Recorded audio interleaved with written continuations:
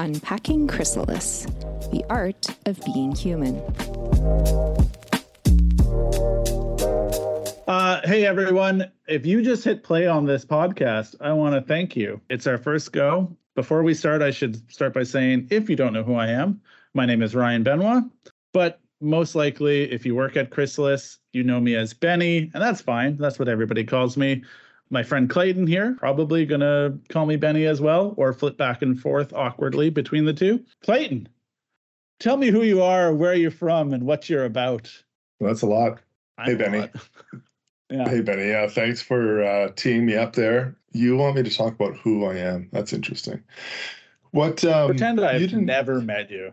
Yeah, for the audience, I'm Clayton, and one of the interesting things about me is that I'm employee number 8 at IQ Metrics. I've been here for a long time, but the reason I've been here for a long time is because I find this place quite fascinating. For me, to echo Clayton's first comment, what I find interesting about me is how interesting I find Clayton is when he talks to people that I work with. So I think it's great. When Clayton and I said we were going to start a podcast, a lot of people were like, well, what would that be about? And I don't know, to half quote The Office with Steve Carell, it's about the people. People never go out of business. And I think that we are struggling to find ways to connect with our coworkers. When I listen to you, Clayton, talk to people, I feel like I learn something about my coworkers and I get to connect with them at an hour each time, just in the easiest way possible. I learned something about someone that I work with. And in turn, since I've been editing these, when I go into meetings with those people, I'm like, oh, I know you and I know about your story and who you are. And man, does it make interactions so easy, because I hate small talk. Yeah, I think what this podcast is partially attempting to do is give us some space to pursue this art of being human and see how the people around us are doing that. If you're still listening, the first person you're going to learn about on today's podcast is actually me. And that's because I edit, in part produce the podcast. So every time you tune in, I'll be at the beginning and the end of the podcast chatting with my pal Clayton about either what the podcast is about or what we learned, which is a fun little way to recap things if it gets too convoluted. So again, perfect for someone like me. We might as well dive in. What are we talking about today? Well, in this podcast about the people of Chrysalis, I always let the person being interviewed choose the topic. And in this case, Benny, you chose cars. And what's fascinating, I think, about this narrative that emerges from our conversation is just it's a great example of how this place is about people, interesting people, quirky people who are nerdy about things, but it's just an authentic version of themselves. People can be authentically themselves, and this conversation really gets at that. It really exposes why I love this place. It's just full of people who are nerdy about things. Hey, Clayton, let me just interrupt you right there and say mine's the exception, because it's somebody who's really cool about things.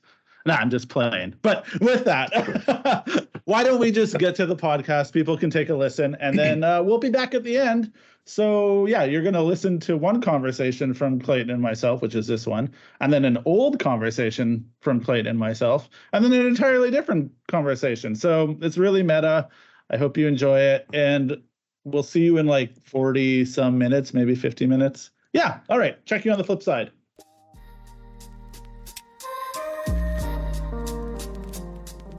Perfect. All right. I have my ritual where I drink beer when I talk about cars. So just drink beers and talk to Clayton. Here we go. Sounds good, man. All right. Well, welcome to the pod. Today I'm joined by somebody who's turned his long time interest in cars and car culture into quite a bit more than just a hobby. Benny, how are you doing today? Oh, I'm okay. How are you doing, Clayton? I'm doing pretty great. I'm looking forward to this conversation today. You've got a pretty fascinating hobby that I'm looking forward to understanding a bit more. So you got your beer there, I can see, and you're ready to rock. Sure do. I'm all revved up, Clayton. Pardon the pun. Puns are welcome. Hey, when we were preparing for this podcast, Benny, you said we could talk about cars. And I was like, okay. And then I started thinking about it. And, cars are a complex topic. They've got mechanics and machinery and aesthetic design and culture, even just more ephemeral things, how it makes a person feel, what a car does for a person, the experiences you can have with a car. It's just this seminal moment for most of us. You turn 16, you get your license, and you get exposed to this level of freedom that is, it's just kind of wild at that moment. I think about that actually, and how endless the opportunities felt just driving around town. And anyways, so when you think about cars, Benny, what sorts of things come to mind? What are you thinking about when you say, hey, let's talk about cars, Clayton? Whoa. It is funny because you labeled all these things and then you say like, hey, there's so many things you can talk about cars. And You're absolutely correct. There are. And I've spent probably a good portion of my life, I'd even say teenage life, trying to find those things to talk about with people and then connecting with people that actually want to talk about it with me. Yeah. That was a tricky part, finding the community. So I think really, there's the idea of, what does a car mean? And yes, there's freedom. And I would even argue that that's probably changing for youth today. Maybe, especially like, I wonder if my daughter will ever drive a car, if she'll want to. You live in a big city though, right? So it's changing for you. You're in Vancouver. I'm in Saskatchewan, man. We'll be driving cars until there aren't any left. Good. That's what I want to hear. No, it's funny. My 6-year-old though is like, when I grow up, I'll have your blue car, which is like my cool to me car, probably not cool to everyone else. And I'm like, will you want to drive it? Like, I get stressed out driving it. Like, it's pretty impractical, but yeah. So cars are a lot of things. You know how everyone has 3 versions of themselves? Have you ever heard that, Clayton? I have. There's probably for Clayton, there's work Clayton. Yeah. Dad Clayton, maybe like typewriter and hipster Clayton, I'm not, so me, there's work me, which is Benny. Yeah. And then there's home me, which is Ryan, so the dad and the husband. And then there's car me, which is Ryan or Benoit. And so, I think cars are more than just, man, it is a 1/3 of who I am as a person, I think, to some degree. Yeah. That's wild. Why, I'd like to better understand why they're so important to you. But also, at the same time, what impact does being around that car culture have on you? Man, why are cars so important to me? And, I love a good, rabbit hole. And I wonder, I've tried to think about it, and I could say a lot of things about why cars are so important to me. Yeah. But it is really the culture, the community. I don't know. I will say this. Growing up in Saskatchewan, I didn't play hockey. I don't know. I don't really know how to skate. I'm not super athletic. I don't have all those things going for me. But when I was 12-ish, my older brother was into cars. Yeah. And I should specify for everyone, because this could get very... It's not all cars. I don't just walk around and see a Mazda 3 and lose my mind. I get you. I love Japanese imports. Yeah. Most people in the most pedestrian way would be like, oh, the Fast and the Furious, which is the easiest way to explain it, but also the most infuriating because that's not what that world is like. But so back then in that time and growing up in Regina, Saskatchewan, my brother was also not great at sports and he got into cars. This was around the dawn of people customizing import cars, Hondas were all the rage. Yeah, what year are we talking here? Well, I'm going to go ahead and tell you where the shop was located, and you'll have a very good sense of this because I think you'll really like this. Okay, so my brother hung out with all these guys that were super into import cars, and they ran a parts desk that sold aftermarket performance parts for import cars, and it was called Mobile Accessories, and it was based out of Mobile Technologies, which It's the reason that you and I know each other, Clayton, is, What? our fearless leader ran a car stereo shop, and he sublet some space to some guys that really liked import cars. Wow. And that got my brother into it. And I don't know, I've always been a fairly like visual person. You see a way to express yourself, and being a 12-year-old and just seeing like cars that look a way that they're not supposed to look, you're immediately like, yo, that's rad. And then it took me probably 12 years after that to figure out that not everybody cared as much as I did. Like I spent a lot of time as my youth being like, hey, if you just saw what I saw, you'd love it as much as I did, and people didn't. And then finding that community when they did was like life changing. I was just like, holy geez, I don't have to pretend to know about NFL football anymore. Like I can go talk about the thing that I know and understand, and I think that was a big part of it. It was like finding a community of people. It's like when Millhouse meets the Millhouse from Shelbyville, and that's what that was like for me. I think maybe synergy.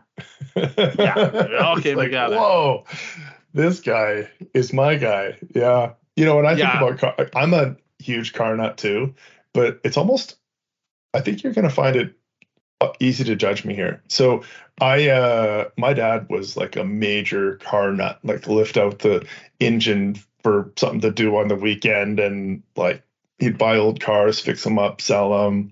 He was amazing. Bondo, painting, all the mechanical work. He was quite incredible. Even upholstering, like my first car, he completely reupholstered by hand this little Toyota for me. It was actually a Toyota Corona Deluxe. And, that's a good whip there. Good, I like that for you. 72. Oh. It was a beaut, and I drove that when I was 16. Anyway, but also I remember my dad swearing a lot when he did all this stuff, and he was always angry. So I was like, ugh, that doesn't sound fun. But the way I do love cars is watching cars. So I love racing games on my PS5. I play F1, I play Gran Turismo, and I love setting it up in simulator mode, so the damage is real, and I love this sound of cars. Like when I'm watching the intro, like I just get shivers just listening to the sound of cars, and I just love it. And I have been on 2 pit crews of local stock cars. But my extent is changing tires and tire pressures, because I don't know anything else, because I didn't help my dad with the mechanical parts. I think this shows the diversity of cars. I love cars in an absolutely completely different way than you do, but I absolutely love cars.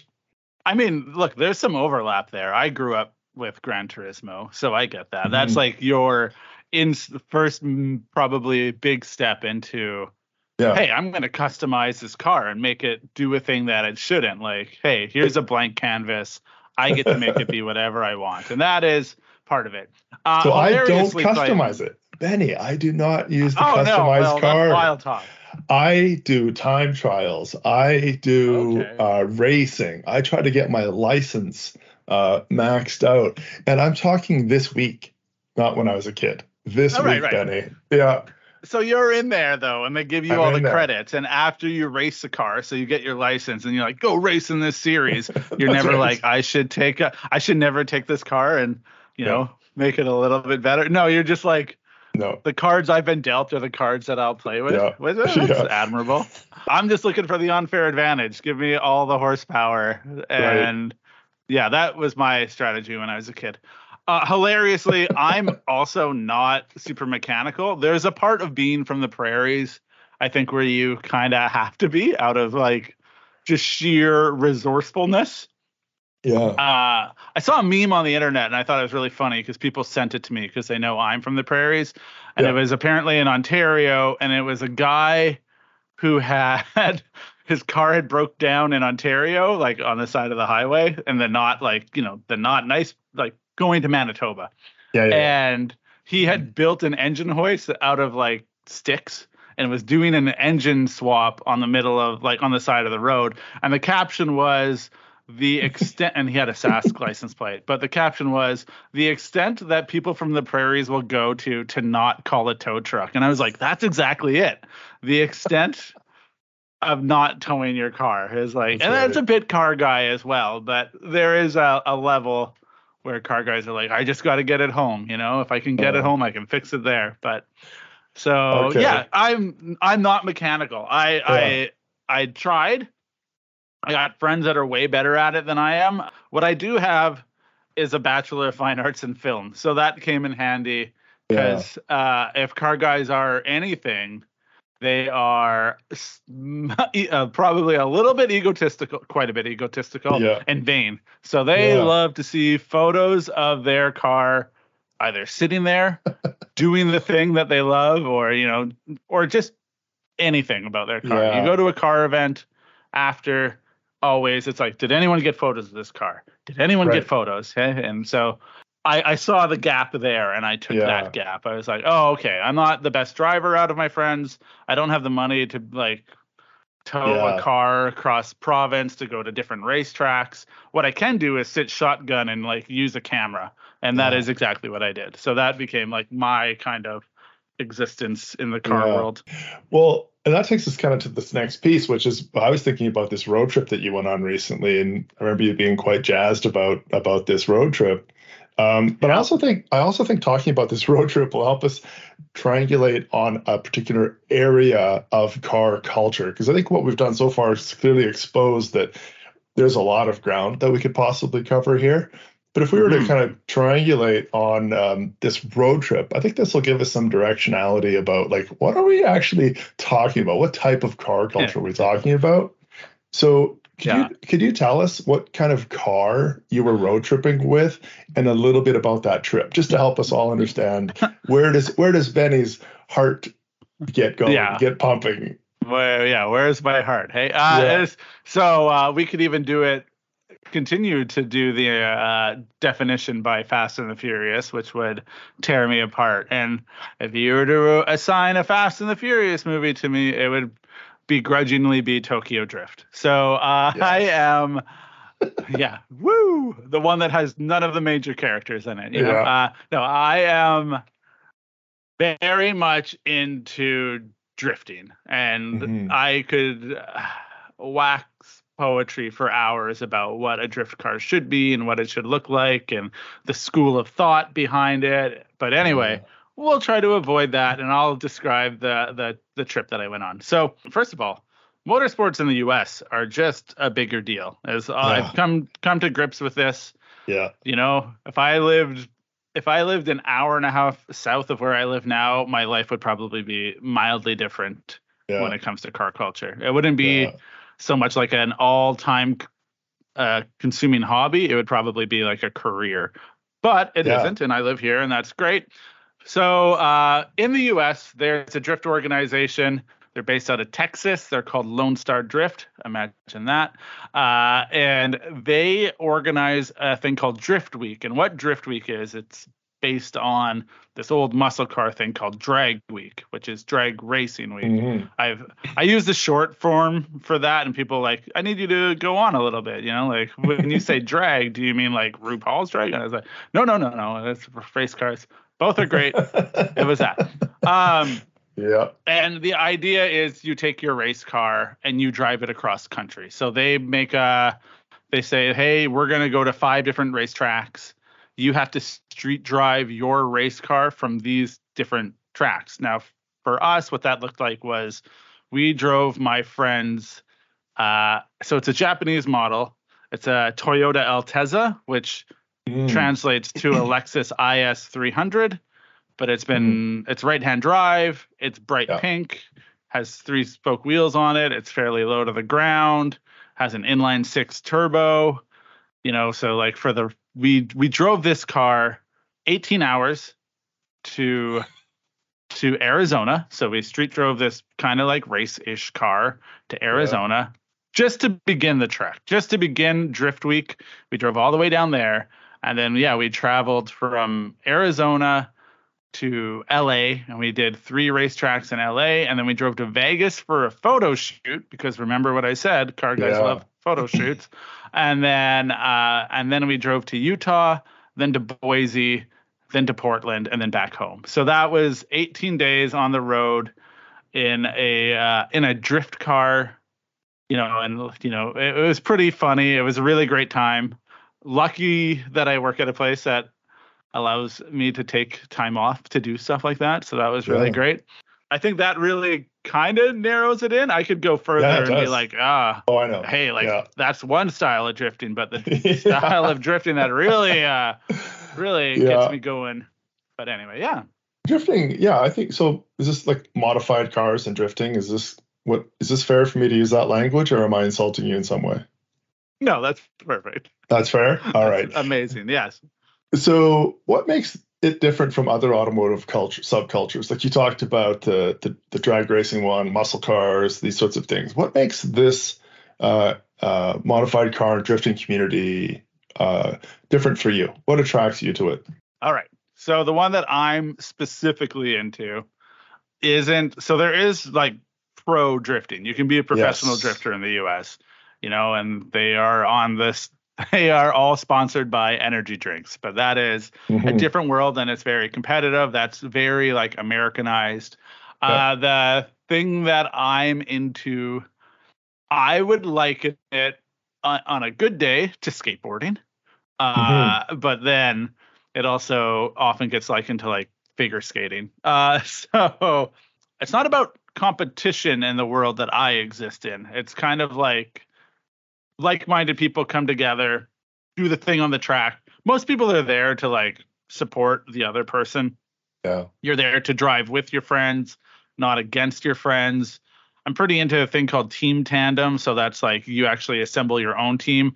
And the whole point isn't like, oh man, watch me outdrive the other person on the track with me. It's like, how do I exist on the track? How do we do this together to make it look the best? Like how do you drive in sync with each other? How do you figure out who's going to lead, who's going to follow? And when you get into that, you can get into like 7-car trains going down the track, and you're trying to figure, it's a thing to watch. Now, when the car is modified to an aesthetically pleasing point, man, it's nothing else like it. You're just like, holy geez, these people are taking what might be like a 10-footer show car and running a wall with it. And you're like, well, they're really just risking everything because they just do it because they love it. Nobody's right at the time. Nobody was making money off of it. People, I think, have now figured out how to make money off of it with YouTube and stuff. But you're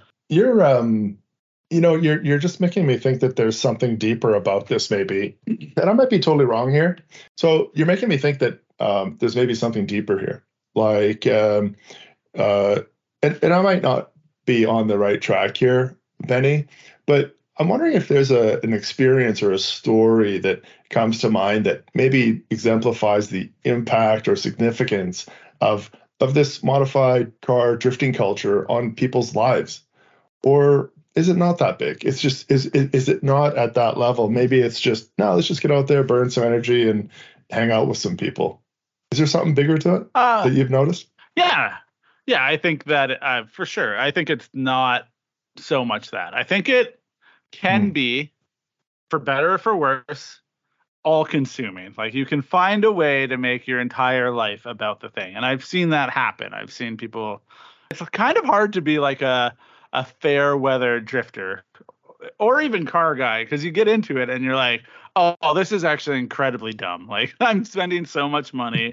The ROI, I feel, it feels great, but like, I'm leading up to the event. I'm stressed out. I'm trying to get things together. Getting there, if something breaks while you're there, there's a lot of peaks and valleys when you do this. So yeah, you can't be fair weather about it. So I don't think, the people that have really stuck it out, I think I just fully embrace it. I have friends that actually like own businesses that make aftermarket performance parts for Toyotas, right? So they found a way to make their life, like we often joke, it's like, how do you make sure you never give up on your love of cars? And their answer is just tether your entire livelihood to it, so there's no way that you can. Right. But yeah, my one buddy was fairly like successful in being he was an arborist. He was making good money. He could live that life. He had essentially more money than he had time to do anything with it. Like weekends would come up, he'd be like, I can't because I'm working. And he walked away from all of that so that he could start a business with his business partner to build aftermarket performance parts. And now he kind of pursues the thing that he loves. And that is the person that I went on Drift Week with. He loves driving. I love doing media.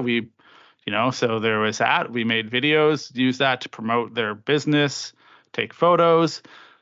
So I think, most people that I know also generally probably a side note, I think there aren't a ton of like white collar people in my interest. I am it's me and another buddy, and he rebuilds Japanese wheels, and he doesn't like me telling people where he works. So I won't. But and it's a lot of people that are actually very close to it all the time. Like it's kind of tricky. I don't know if I really answered your question. Maybe I just told you some stories that don't make sense, and I'm not sorry for it, but I did. Yeah.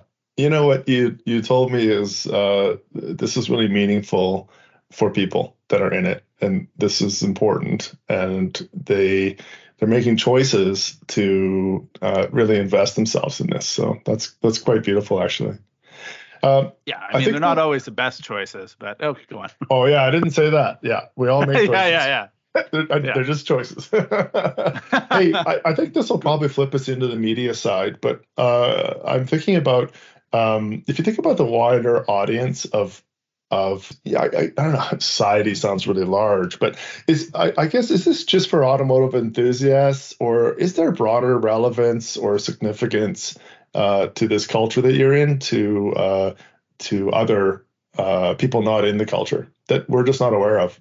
Or is it just for you folks? No, it's funny. There's a point, and I would say there are a group of people that would say it is just for us folks. But I don't know if we're there anymore. And even like kind of, even though you said, like you probably haven't. Have you ever played a video game where you drift in it, Clayton? Oh, yes, it's the worst. I still can't. I just can't figure it out. Yeah, me neither. Got to get that. You're just worried about the time trials, which I appreciate that. No. So it is funny. I'm gonna say, okay, I'm gonna flip this on you. I'm gonna ask you a question. Do you think that like muscle cars now, like, are they just pertain to the car world, or do they have like do they have a bigger influence on, for lack of a better term, society? Oh, well, you picked muscle cars, which is probably one of the most contentious areas to go just because of the, environmental concerns and the kind of, that is a really interesting question, because I'd have to say, and reflexively, I'd have to say yes, because they're just kind of a reflection of the ability to realize that not everything you do has to have a deep, deep meaning. Like buying a muscle car is not something that really most people would call a good decision, but a lot of us do it because they are amazing. There's something. I didn't have a muscle car, but I did have an Acura TL Type S, and it was unreal to have that sort of power and speed available to me. So anyway, let's say maybe these muscle cars are just a reflection of not everything we do has to make total sense, but sometimes we just do things that add something to our lives that and allow us to express ourselves or represent ourselves a little bit. But that's how I might look at it. Okay. So I'm going to go in a different direction. So I would say there was a point where you could walk into an Old Navy and there was probably a T-shirt that had like an old Trans Am on it, and it'd be like, or a Mustang, a Shelby Mustang, and there's something, you have George Lucas. You got American Graffiti, predates Star Wars. Muscle cars, hot rods. That's right. Help define a part of the culture. It's kind of like the outlier, maybe a little bit of the rebel-y part. I got a friend who says that everybody's always trying to round the edges off of everything. And when you look at car culture, that's the opposite of it. That's people that aren't trying to round the edges off of it, trying to make it. But so I think there is something appealing about that. And then it enters in the mainstream. Now that's muscle cars. However, I'm going to be 39 next week. I'm now a 39-year-old. I've been at this for like 20 some years. What I'm realizing is that my culture, which was meant to be like the counterculture of muscle cars, has now just become muscle cars. You go to a Zoomies and they got a picture. There's this YouTube celebrity. His name's Adam LZ for the Canadians listening. Yeah. And they sell his clothing there. His whole thing is he was a BMX YouTuber who then turned into a drifter.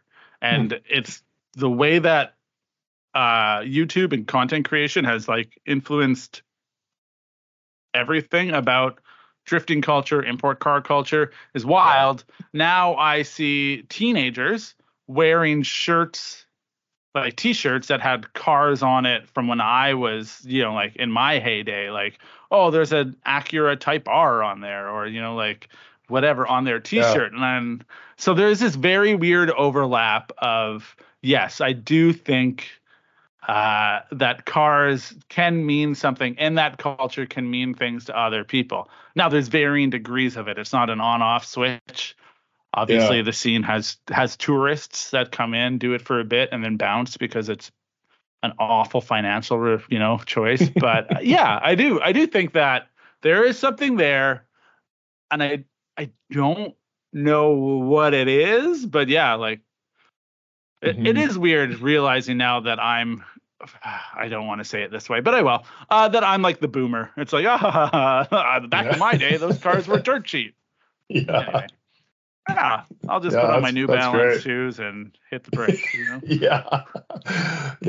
Your Patagucci vest. Anyway. Yeah. I take a lot of heat when I wear my Patagucci vest in the car scene. Just so you know, not for that world. It isn't. Anyway.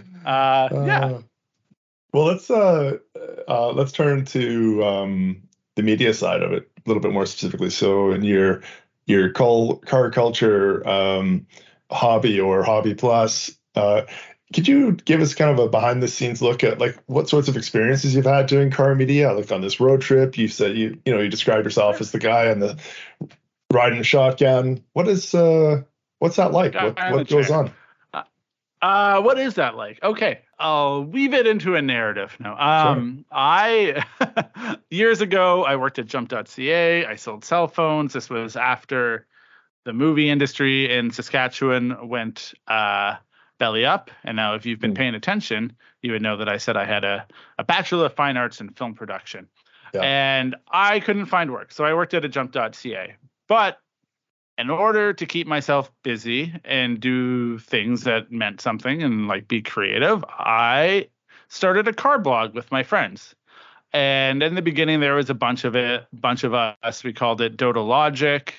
In Saskatchewan, it became like kind of a thing. At some point, we ran the biggest car meet in Saskatchewan for a few years. People would come from out of province. And it was all about like publicizing local car culture. So that was kind of the humble beginnings. Through that, I don't know. I just dedicated a lot of time to pursuing it. I kind of always felt, because like, look, realistically, if someone offered me probably like the same amount of money that I make now to be like, hey, you wanna go make car content all the time, it would be pretty tough to say no. Although now I would need benefits and retirement. Getting old is weird. Yeah. But anyway, young me was all Well, younger me was he was all in. Anyway, I would spend a lot of my vacation time, free time, pursuing things that I knew that were of cultural relevance. So we would go to the trade show for aftermarket parts. It's called SEMA. The blog that I ran became like an official media outlet that they recognized. So that was helpful. from there, I was able to actually go shoot like professional drifting events in the United States of America. So, being on the other side of the fence, taking photos is I don't know, just a great kind of like thing, a privilege, I guess I'd say, or, gift that I was given through this, being that close to things. So yeah, I've done professional drifting coverage. What else? Ken Block, who recently just passed away, for Gymkhana, the one in San Francisco, I kind of like snuck my way onto that set and was like taking photos. So I was in San Francisco when he was filming it. Funny story, I didn't have a cell phone at the time, so I always carried a DSLR camera. Yeah. And the crew, they were like a real crew, and they were, there's a dude there that was running crew for that had like a Christopher Nolan Batman hat on. I'm like, yo, you were on that and you're here? Damn. Yeah. But yeah, they were like, anyone, okay, all the media people, like, come out and like, let's get photos. And I was like, yeah, I'm a media guy. So like, I'm out on the street taking photos of Ken Block and his family and like the whole crew. He's standing on the roof of his car and it's funny now, those productions, I know people that work on those productions because like the car media world's fairly small-ish. So like the dudes that live in the US that are really good at it, yeah, they all like kind of work on the Hoonigan/Gymkhana productions. But yeah, so I got to do that. What else? Man, I've spent so many hours watching those Hoonigan videos. It's just a level of, I also love driving personally. Like I love just the feeling of knowing where my car is and knowing where I can fit and where I can't. And just, I just love that little technical part of it. And then of course, Ken Block, 20 levels up from any normal person that who could drive a car really well. It's wild. Yeah, if anybody hasn't watched that stuff, if you want to see just an expression of a person having the car just be an extension of their body, that Ken Block is an absolute legend in that stuff. And kind of weird how he's snowmobiling, and that is how he ends up. I feel like that's how it always goes. Yeah. Like it's always like an extreme sports person is doing something else. It's like they were scuba diving.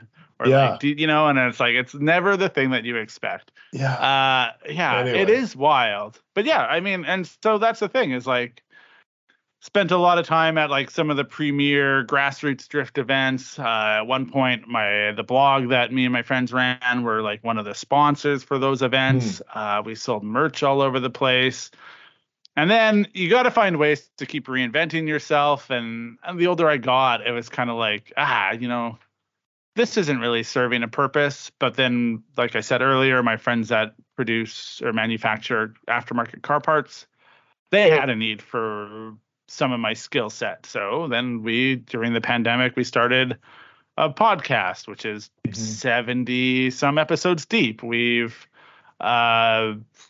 started like creating YouTube content. I still do photography. That still takes me places. And I feel like for me, the ultimate goal was always to not have to pay to travel, like go to the places, see the things, but not have to pay for it. And, so I'm hopefully getting closer and closer to that. Like what I'm on the hook for now is always a little bit less and less, which is really nice. And I think it's just kind of being, I've always been like in the 7 degrees, 6 degrees of Kevin Bacon, 70. I've always been 7 degrees. I've always been like maybe 2 degrees away from like whatever the very cool thing is, which is also a fun place to be, where it's kind of like, hey, that guy that's doing that thing, I know him. I slept on his floor, the guy who, one of the hosts that's hosting the Hot Wheels show on NBC right now on Peacock, I slept on his floor once, like that's a funny anecdote.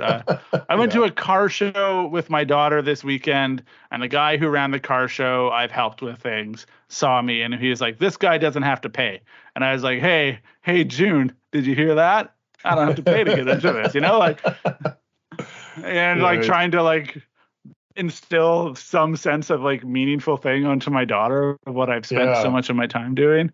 But I would say I always say, I have this funny story when being at work, sitting around the lunch table and talking to people, and they were always under the impression that I didn't like to travel. They've always had been somewhere like wild, they had seen a thing, and but Benny, you don't really like to travel. And I was like, nah, like I really like to travel, just not to the things that you like to travel to. I like to go see the thing that, like, and I kind of distilled it down to, I'm going to go see the thing that maybe a couple hundred or a couple thousand people will see happen in that moment.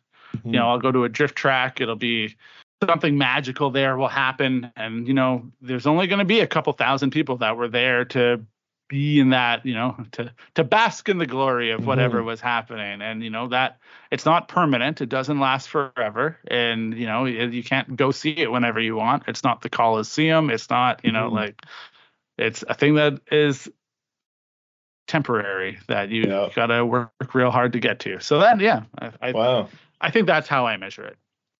Ephemeral. That's interesting. I you talked earlier about your the three parts of your life. You're kind of also you're talking about being the 39 boomer of the how have you, what have you taken from that part of your life and integrated into the other parts of your life? And how's that been meaningful to the overarching narrative of your life? Hey, Clayton, that's a really good question. How has that affected the rest of my life? I would say, off the top of my head, for better or for worse, it's because when I do car stuff, I get to do it the way that I do want to do it. As I said earlier, there's a mild to extreme level of egotism in the car world. There just has to be. It's like, for the most part, a bunch of like dudes just trying, like everything's a measuring stick. Who has the most horsepower? Whose car is the lowest? Blah, blah, blah. Who does this? Who does that? And it instills a sense of confidence. Now, I wouldn't say that like I have the most confidence when it comes to everything. I will downplay most things that I do or try to find ways to improve it. But I do find that because I've always had car stuff, whenever I was presented with like a barrier in other parts of my life where maybe it's like, hey, that sounds fine, but we're not going to do that. Or, hey, not that idea, Ryan or Benny, those two versions of myself, I can go do that in my own world. So it gives me, like, in the car world, I have a little bit more like control over what's going on. And so in that way, it gives me experience, like, yeah, I went to film school, but realistically, I hated touching a camera in film school. I just didn't want to do that. And then when I left film school and we started doing drift stuff, I watched other people make drift videos, and they weren't trained in it. And I was like, hey, like, I might be your guy to do this. So, it like was kind of it was kind of like the confidence part to be like, oh, I can be the guy to do that thing for you. Like, I'll do it, maybe mildly begrudgingly, but like, that's kind of the territory I like to be in. I like to be the person that'll do the thing for you because it has to be done. And that's a lot of that existence. And cars has always given me the access to like refine those skills, I think, because otherwise, if you're sitting around waiting for people to okay something or get on board or, trying to convince them of a thing, you might not get it. But in that world, the barrier of entry to go create the thing that you want to create is way lower. And then if it hits, it hits. And if it doesn't, it doesn't. And then you move on. I guess there's lower stakes as well, which is nice. No, right. But yeah, it sounds like a serious impact on the other two facets of your life.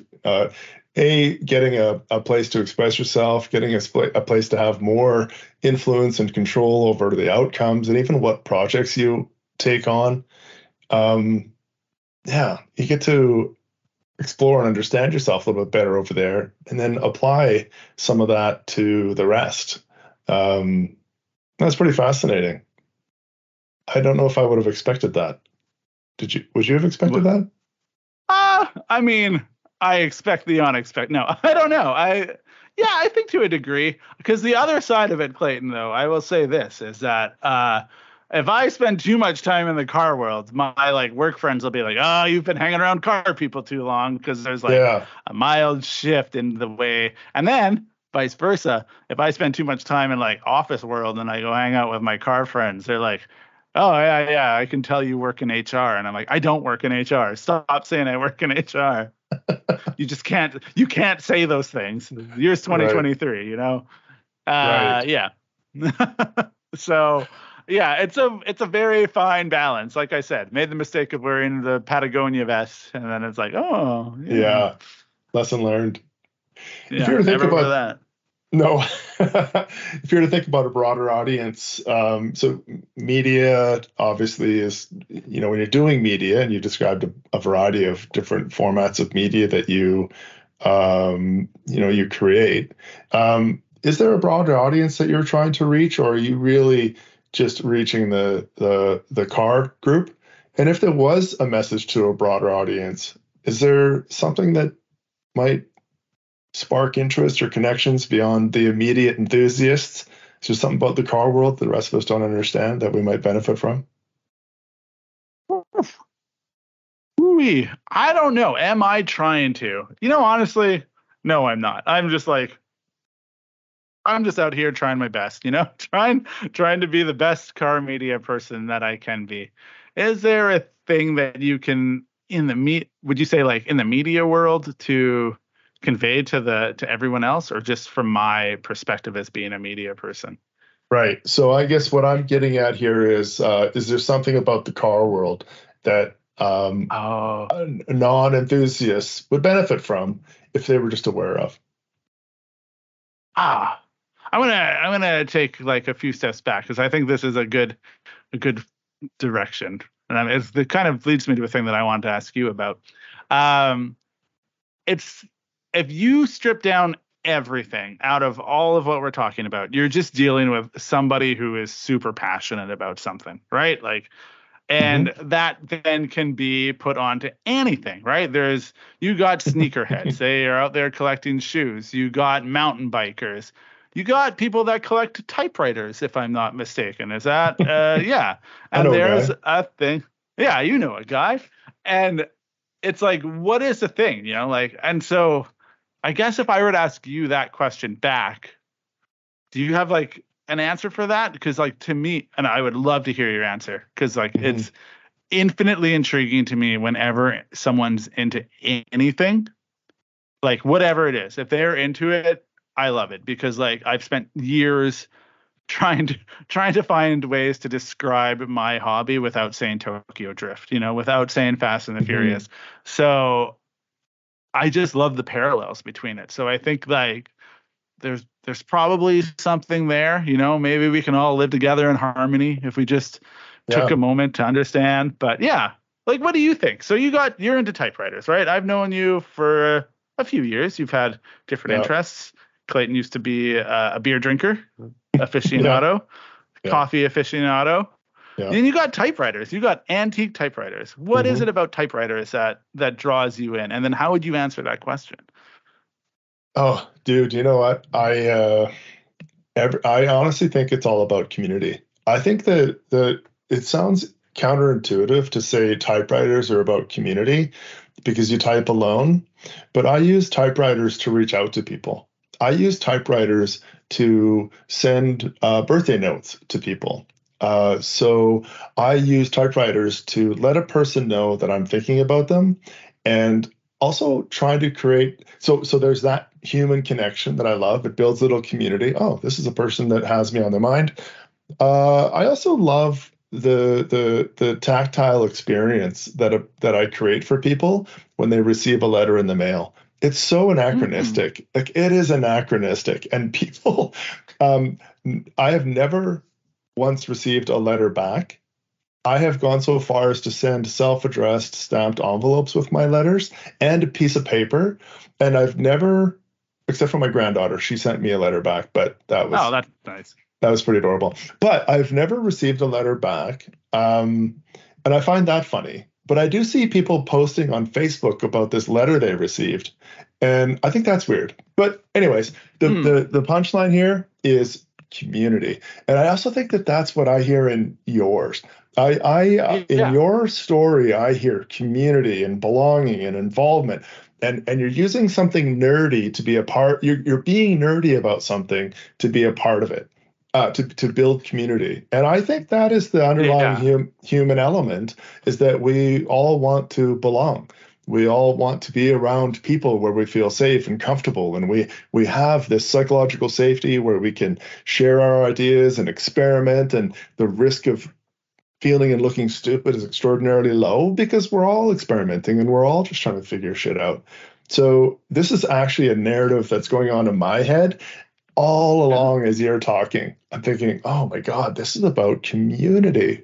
This is about finding people that have common goals, common interests, or whatever it is, and being with them and getting energy from them, but also contributing energy to the community. And that's I think is the connective tissue between my interest in typewriters and your interest in cars. Let me think. Well, first, let me just say you're wrong. I just want to be loud and go fast. No. Fair ball. No. You're. I think no. You're. That's why I type too. Yeah. No, I think I was, for those that can't see it because it's a podcast, I was pantomiming a typewriter. I don't know how that works. So yeah, I think that's actually that's a very solid takeaway. I did have a point, and I thought it was really funny. You said you've sent these letters, and then people have never written you back, and it kind of, as a guy who takes media, who does photos of cars, for the most part, when you're at a track doing a thing, people don't care about the media people when they're there, but man, when it's over, they're like, oh, look at this thing I got from this person, I've done a pretty good job of infiltrating into the overall thing where I do see the similarity there. People will love to share the story, but the effort it takes to write back, they're like, well, I got things. I think that is a really good way to look at it. I think the other thing you said is about the nerdy part, which is funny because I think for anybody to be into anything more than on just surface level requires that nerdism, if you will. The guys who race cars, you can talk about how macho it is or alpha male or whatever they want to be and all that stuff. But when you boil it down, they're nerding out about their tire pressure, their camber, what their engine's doing. If they're not being a good driver. If they're not thinking about those things, they're not doing it right. That's kind of the thing. And so, it is about community. And that is a thing that probably I overlooked. I often when I write articles or talk about things, and as people are, they're often very negative about things. It's very easy to be hypercritical. And I always ask people, the opposing thing. It's be part of the change that you want to see, which sounds dumb in the car world, but it's hey, you didn't like that car show because you didn't think the cars weren't cool enough. Right. Then build a car, put it in, and make it better. Or people can only do so much, and you gotta be a part of it to help lift that thing up and be better. And that was that's the other part of that. So not only is it about community, I think it's also about trying to make sure that community exists, stays healthy, stays strong. And sometimes that means I argue with people on the internet. Sure, who doesn't, but probably not a lot of people. But it just comes with the territory. And I think good point. We'll just put your point in, and then that'll be the end, and it'll be done. Clayton wraps it up. Benny, I also, what you're making me think about is mindset. Being a person who positively contributes to that community and chooses in the moments, instead of throwing shit, you can actually choose to just build a car and make that community not make it what you want it to be, but contribute to it in the way that you want to and are able to. Yeah. That's such a beautiful mindset of, I guess, growth mindset, but the opposite is victim mindset. Oh, I hate your cars aren't good enough. Wow. And then it's just Okay, but what are you Yeah. doing to help? And instead, you're just throwing shit. Anyway, that's a nice perspective too, like a much broader perspective that I think people can take away from our conversation today and about car culture and the media around it, and build a community and contribute to that community.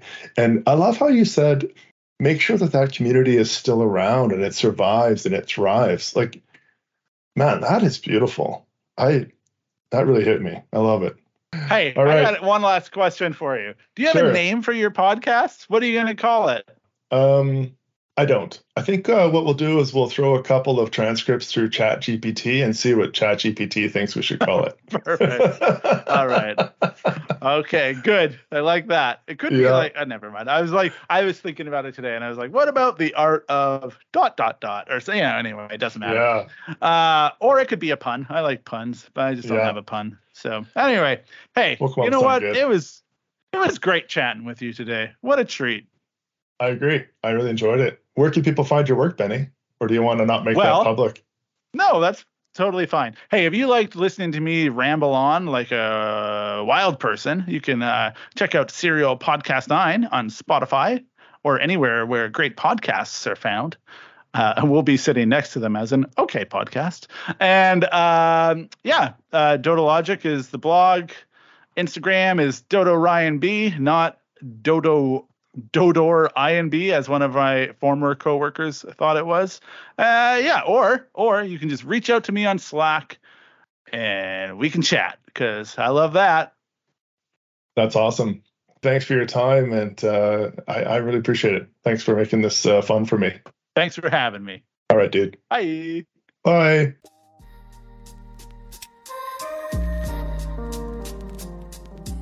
You and I had quite a time talking about cars. Actually, hilariously, this was a run through for Clayton. It was a practice.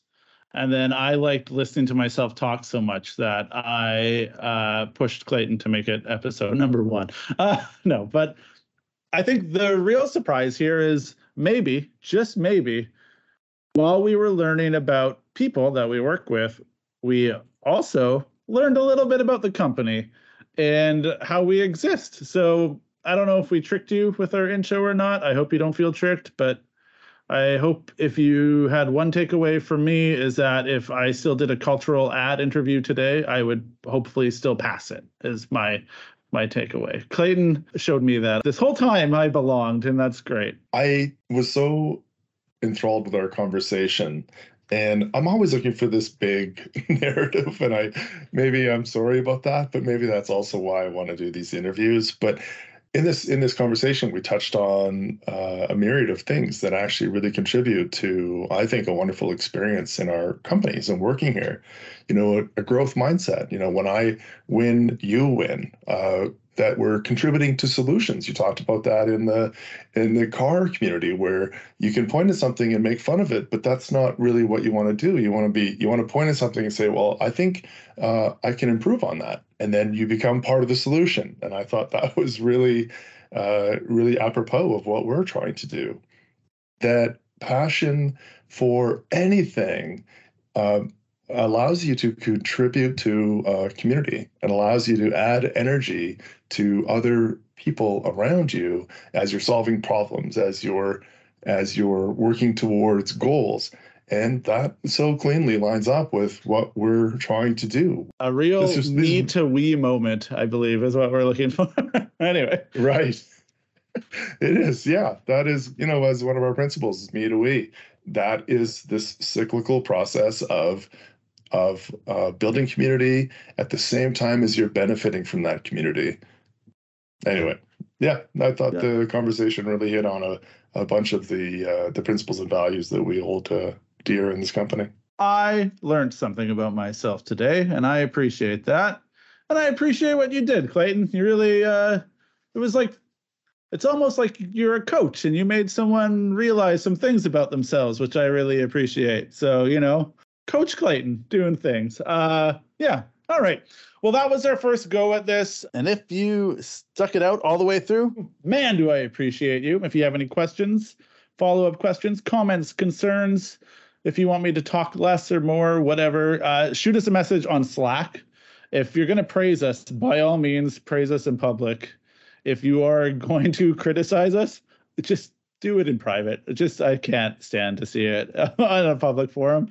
I'm not brave enough yet. Anyway, so we will be back. We got a few great episodes coming up. So Clayton's chatted with a few people. Some of those people being Natasha was going to talk about DEIB, which is really great and insightful. Clayton has a very productive conversation with someone that I'm not entirely too sure how well he knew them beforehand, but her name is Rhonda Caswell. So, they really just seem to have a lot of chemistry, and I love that for them.